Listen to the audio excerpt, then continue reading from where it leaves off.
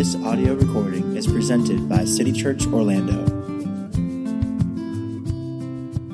Hear the word of God. Mark 3, verse 7 through 19. Jesus withdrew with his disciples to the sea, and a great crowd followed from Galilee and Judea and Jerusalem and Idumea, and from beyond the Jordan and from around Tyre and Sidon. When the great crowd heard all that he was doing, they came to him. And he told his disciples to have a boat ready for him because of the crowd, lest they crush him. For he had healed many, so that all who had diseases pressed around him to touch him. And whenever the unclean spirits saw him, they fell down before him and cried out, "You are the Son of God." And he strictly ordered them not to make him known. And he went up on the mountain and called to him those whom he desired, and they came to him. And he appointed 12, whom he also named apostles, so that they might be with him and he might send them out to preach and have authority to cast out demons. He appointed the 12, Simon, to whom he gave the name Peter, James, the son of Zebedee, and John, the brother of James, to whom he gave the name Boanerges, that is, sons of thunder, Andrew and Philip and Bartholomew and Matthew and Thomas and James the son of Alphaeus and Thaddeus and Simon the Canaanian and Judas Iscariot, who betrayed him. You may be seated.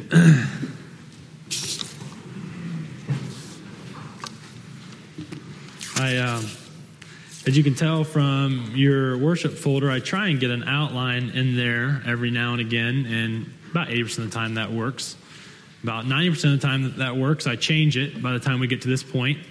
But by this week, by the time we needed to print on Friday, which we try and know what we're going to do on Thursday, but by the time it was time to print on Friday, I still had no idea.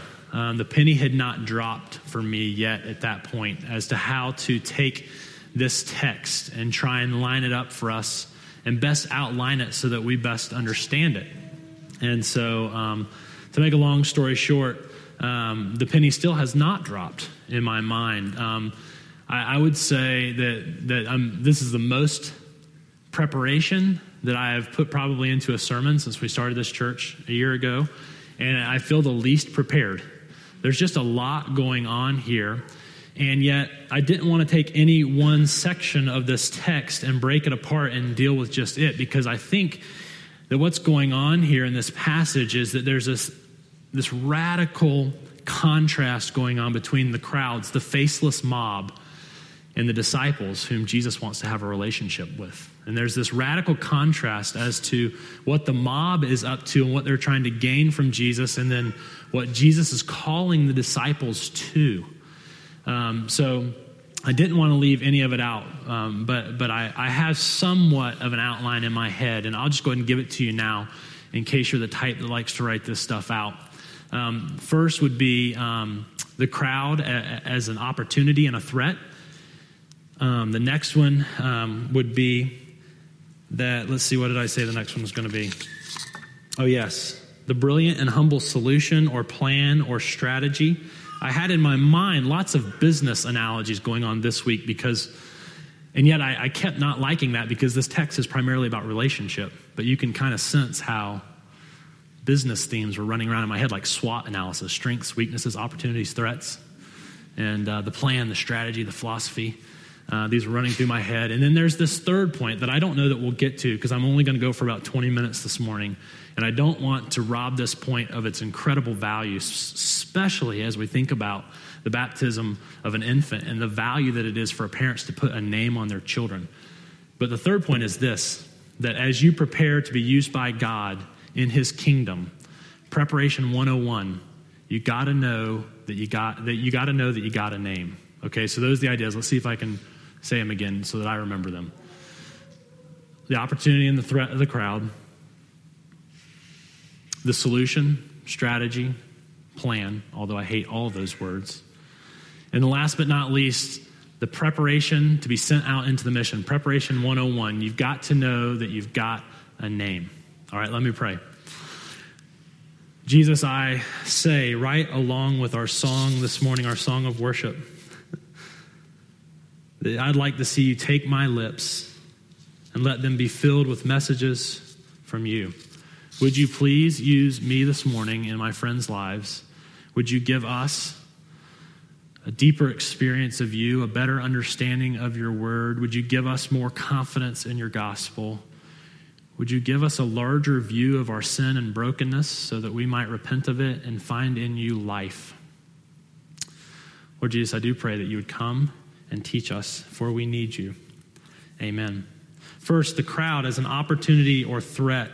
Read with me back in verse 7. Jesus withdrew from his disciples. You remember what has just happened previously. We've been going through this for months. Right now, if you're new to us, we're just walking through a book of the Bible together, which is our habit. And we're in Mark. We've been going a couple months, and we're now in chapter 3. And he's withdrawing with his disciples because he now knows that the Pharisees, who are the religious leaders in Israel, and the Herodians, which are those leaders in Israel who are loyal to Rome, that these arch enemies have decided to join together in verse 6 and try and figure out a way to destroy him. So Matthew's account of this makes it really clear that Jesus knows this is going on, and he withdraws with his disciples, okay? And so he's withdrawing, but when he withdraws and he's desiring to have privacy, he's desiring to have rest, he's desiring to connect with the Father in prayer. We read about that in Luke. And what happens is these enormous crowds follow him. Listen to where these crowds are from. First, it says, starting in verse 7 and 8, Galilee, Judea, and Jerusalem. Now these are all very Jewish regions, very Jewish geographic areas. And then second, he says that there are some from Idumea, which is 120 miles south of Capernaum, which is where they are right now. We're talking way past even Jerusalem, which is south of Capernaum as well. He talks about Idumea and those that are across the Jordan or trans-Jordan regions. And these regions are both Jewish and Gentile. That is, there are some Jews who have been sent out and exiled out into these areas, but these areas are largely Gentile or non-Jew areas. Okay, and then he also says, as we keep reading, that there are folks coming from Tyre and Sidon, which is about 50 miles north of where they are now, northwest. And this is an exclusively Gentile region. Very few Jews would be anywhere in and around Tyre and Sidon. And the point is this, is that there's this amazing opportunity in that the nations themselves are coming to Jesus in order to experience him. I mean, if you think about this in a time without trains and planes and automobiles, in a time where people walked to get where they needed to go, we're talking about a 170-mile radius here. That's how popular Jesus has become by this point in the Gospel of Mark. This is, I believe, is one of the statements that talks about his greatest popularity in his life and ministry. I mean, he just has an enormous crowd gathering. I mean, you could think Beatles. I mean, you could think Coldplay.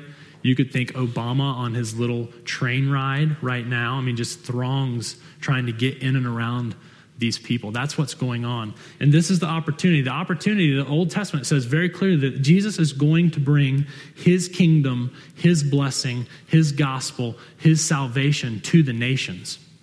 That if you remember, the whole point of the nation of Israel was he said to Abraham, I'm going to bless you, and through you, I'm going to bless the entire earth. I'm going to bless all the tribes, all the tongues, all the nations. And this is an enormous opportunity because the nations are coming to Jesus because they've heard. What have they heard? Verse 10, he had healed so many. So all with diseases pressed around him to touch him. So now this is the opportunity, but at the same time, anytime you do a strengths, weaknesses analysis, anytime you do an opportunity threat analysis, anytime I think about what my gifts are, as a human being, I always have to look at the flip side of that, and that is your strengths and weaknesses are always related. Your opportunities and your threats are always related as well. And this is an incredible opportunity for Jesus. At the same time, the threat is so profound that he walks away from the opportunity. The threat is so profound that he walks away from the opportunity. Let's look at verses 9 and 10. And he told his disciples to have a boat ready for him because of the crowd, lest they crush him. For he had healed many, so that all who had diseases pressed around him to touch him. The threat is not primarily physical. Even though these words are words of conflict, they're words of grasping and gripping and falling upon and arresting. These words, for example, in verse 9, lest they crush him. in verse 10 that they were pressing around him. The threat is not primarily physical, although if you've been reading in City Bible Reading, which is this initiative where we're reading through the Old and New Testament together, just this week in chapter 12, it said there were so many thousands of people following Jesus that they were trampling themselves. I will tell you, as I thought this week about what has been now coined as the miracle on the Hudson, of course, this U.S. Airways flight, this heroic pilot turns the plane around and lands it on the Hudson River. And I've not been able to watch the news for a couple of days, so there could be like earth-shattering news that I don't know of about this flight. But from what I understand, all the people were saved, and this pilot is a hero. And when I was watching that on Thursday night, to me, that the miracle that happened on the Hudson was not the pilot's ability to get the plane into the water without anyone drowning or dying from impact. To me, the miracle on the Hudson is this: that those 150 people did not trample one another trying to get out of the plane. Because in life and death situations all around the world, when something becomes life and death, people begin to trample one another in order to get what they think is going to bring them life. And so to me, the miracle on the Hudson, and I've heard numerous accounts on that Thursday night of people praying and asking God to be gracious to them and to deliver them. And this is the deliverance that he gave them: that those 150 people didn't kill each other trying to find life. And that's what's happening here. These crowds, these enormous crowds, these thousands of people, if you can take your mind back to what I gave you as an illustration to see what's going on here, don't think Obama and the Democratic followers who are at these train stops cheering for him. If you could think of Republicans there trying to get at him, particularly really conservative Republicans who would like to just strangle his neck. I mean, that's more of what it is feeling like here. This is not good that these people are clamoring for Jesus in this way because they're trying to use Jesus. They think that they know what they need, and instead of going and submitting to Jesus in relationship, they're going and grasping for what they want. This happened to us earlier in the book of Mark with the paralyzed man. Do you remember what happened there? Jesus shocked his socks off by not saying, "You're healed," when they lowered him down through the roof because he had healed so many people. Of course, that's part of what Jesus is doing. What shocked his socks off is Jesus said, "Your sins are forgiven." That's the incredibly shocking part, is that, again, we have thousands and thousands of people going to Jesus in order to get what they want from him and not to receive what he has for them. Do you see this? Do you see what Jesus is doing here? He says to his disciples, "Get me a boat." Why does he say, "Get me a boat"? I mean, here's the one who can walk on water. Here's the one that can pass through the enemy because it's not yet his time for them to arrest him. Here's the one that could just say, "Chill out," and it would happen. Why does he want a boat? If you go to chapter 4, verse 1, and we'll pick this up again later because, again, we're going to walk through this entire book. It tells us why he wanted a boat. He wanted to teach them. Jesus knew that part of what he wanted to do for these people was heal them of their physical infirmities. But what he wanted more than anything was to teach them what has already been described in Mark's gospel as the gracious words of the kingdom, that only through him, repenting from what we're trying to find life in and grabbing a hold of who he is and what he has for us, that's the only place to find life. And Jesus wants a boat, not because he wants to get away, but he doesn't want them coming any closer to him until he can get at what is the core problem of what's going on with them, which is that they need to hear his message of repentance and faith and life as it relates to him as their Savior. This is an illustration that I've been thinking about for several weeks, and I couldn't figure out how to tie it in yet. And I'm not so convinced that this is a good illustration at this point either, but I think that the tagline at the end of the illustration is very powerful. And I don't know if Jesus used to give titles to his sermons. I've never been able to do that. I'm such a control freak and weirdo, and I'm such, every word's got to be right. I can never just settle on a title. And so you're trying to take like 14 or 15 hours of study. And that's why outlines are so hard. You got these 15 hours of study, and you're trying to boil it into 25 digestible minutes. And so if you talk about a title, you're trying to take 15 hours of the infinite word of God, and you're trying to cram it into 4 or 5 words. I mean, it's nearly impossible. But let's say that Jesus, being the infinite one who's teaching, let's say he gives his title sermons. I'm only going to tell you this story because I think the tagline at the end of the story would be the best possible title for what Jesus wants to teach them. There's a parable. It means it's a story. It's a made-up short story by a guy named Woodrow Kroll, and maybe you've heard this. And if I told you what the name was, which is at the end, I would ruin it for all of us, but you might instantaneously know it. But this story is about this incredibly wealthy man whose teenage son, and he began to experience distance in their relationship. And so what this incredibly wealthy man began to do is he began to realize that his son had this interest and this inkling and this love for art. And so this really wealthy man began to build an art collection with his son, flying all around the world and gathering up these pieces of art, these Rembrandts and Van Goghs and Picassos. And he's traveling around the world. And of course, they're collecting this massive art collection, and they're having so much fun doing it together. And then one day the son gets a letter in the mail. And the letter is from the U.S. government, and he's been drafted, and he's expected to show up and serve in Vietnam. And so Woodrow Kroll continues to write the story that the son's dad said, listen, I've got connections. We can take care of this. Do you want me to take care of this? And the son's like, no, I really don't want you to. You know, you served our country, and my grandfather served our country. I want to go serve our country. Every day that the son was gone, he would write letters to the father. Every day. And so the father would know every day that he would get to the mailbox and there would be letters. And some days there would be a lapse because of how it takes time to get mail across the pond. But by and large, just about every day there was a letter there from his son. And one day, that turned into 2, that turned into a week, there were no letters. And so the father's gut told him, something's happened to my precious son.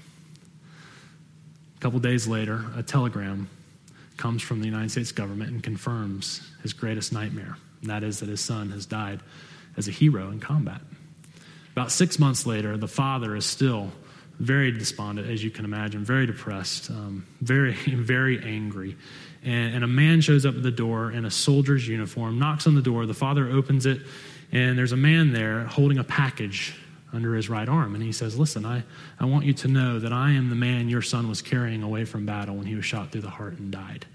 And he was my best friend, my very best friend. We used to spend night upon night talking about what it would like to be home and what it would like to be around the ones we love and what it would be like doing what we did with the ones we loved.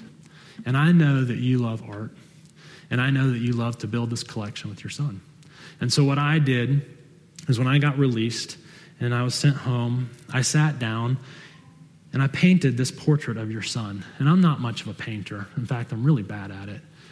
But I'm really proud of this piece of art. And what I'd like to do is give it to you and say to you, thanks for the life that you gave to your son and that he gave to me.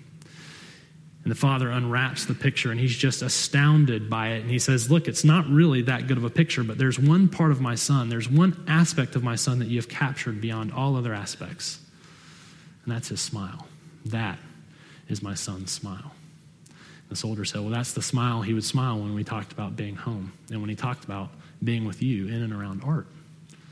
And so the father took his most prestigious piece of art and he moved it to another room. And the only piece of art in the main room as you entered into his collection was this picture of his son. And he puts this picture of his son right up on the wall with lights, just like these banners, with lights lighting it up so that everyone would see it. And of course, people continued, art collectors and men and women who owned art shops and just people who knew that this man had this amazing collection would continue to make appointments to come see him. And now, for some reason, the dad had started allowing visitors to come back again. Of course, Woodrow Kroll lets us know the reason is that he has a picture of his most valued thing, his most valued son. And so the folks would come, and of course he would say, now listen, I'm going to start this tour with you seeing the most amazing picture that I own, the most valuable picture I own, and here it is. It's a picture of my son. And people would try and be respectful as they looked at the son. But all of them had this sense of agitation and this impatience of wanting to get to the good stuff, wanting to get to the Rembrandts and the Van Goghs and the Picassos and the Raphaels. And one day, the father dies of a broken heart. And the whole art world has been waiting for this event because they know that there's going to be an art sale. They know that they can go and bid for these magnificent pieces of art. And they get there and they all line themselves up and they're there waiting for this art that's been in this house for so long to come available to the public again. And you guessed it, the very first picture that comes up for bidding is the picture of the Son. And the man in charge of the auction says, "Who will start the bidding at $200? No one said anything. How about $100? Can I get someone to bid $100? Nothing. To make a long story short, it drops all the way down to $10, and a voice in the back says, "I'll bid $10 for that picture," none other than the soldier who had drawn the picture in the first place. And the auctioneer, with incredible patience, and frankly, with more patience than you would recommend at an auction because you want to get going to the other things, continues to belabor the point of someone has got to give more than $10 for this picture. And finally, the crowds got really agitated. Get to the Rembrandts. Enough with the Son. Let's keep moving. And finally, the auctioneer bangs his gavel on the table. And he says, "The picture of the Son has been sold to the soldier in the back for $10. And then he banged his gavel again and he said, "The auction's closed." Everybody's like, "What? What are you talking about? How can the auction possibly be closed?" And the auctioneer said, "I was paid a handsome fee to run this auction with one stipulation, that whoever got the Son got it all."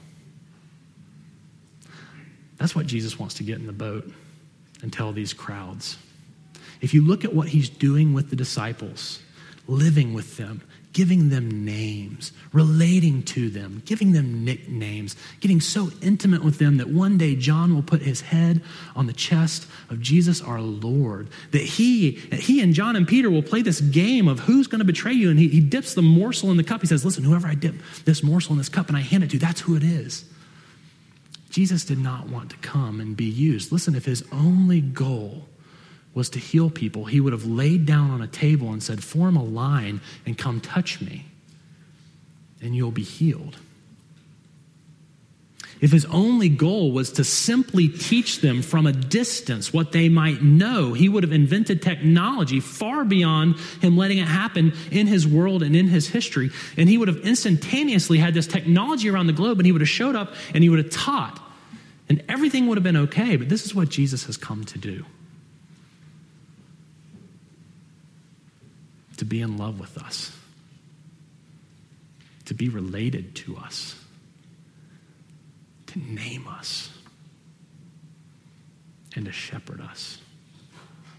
You see, we come to Jesus. If we could just stop right now and think of one point of application, it would be this, that we, even Christians, come to Jesus and Christianity with our list of things we'd like to buy at the auction. And not at the top of the list for many of us is the Son.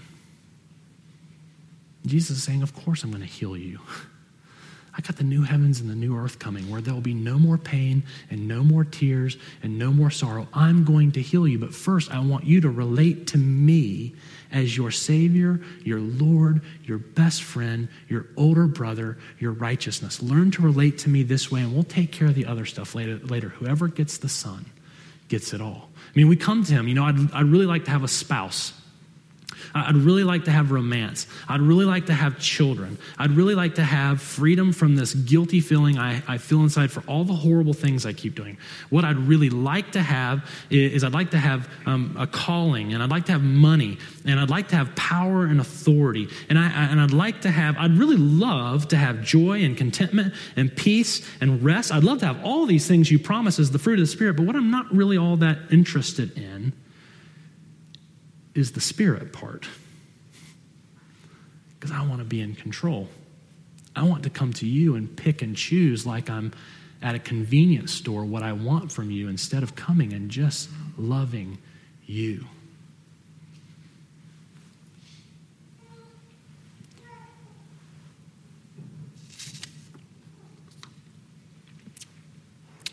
I'll just stop and pray.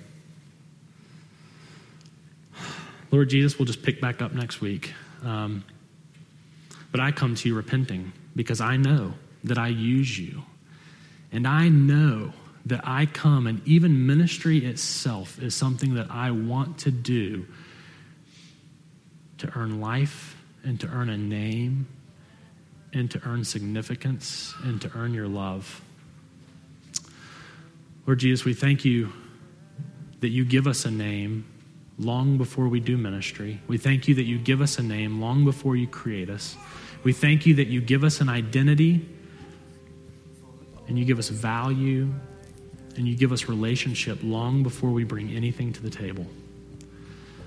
Lord Jesus, I do pray that whatever has come from my mouth that is of you, that you would sink it deep into our hearts and we would chew on it and we would believe it and it would change us. And I pray that anything that's come out of my mouth that is not from you, that you would cause it to fall to the ground quickly and to be trampled on by our feet. Because what we need is you and what you have to offer us in your word. In your name we pray. Amen.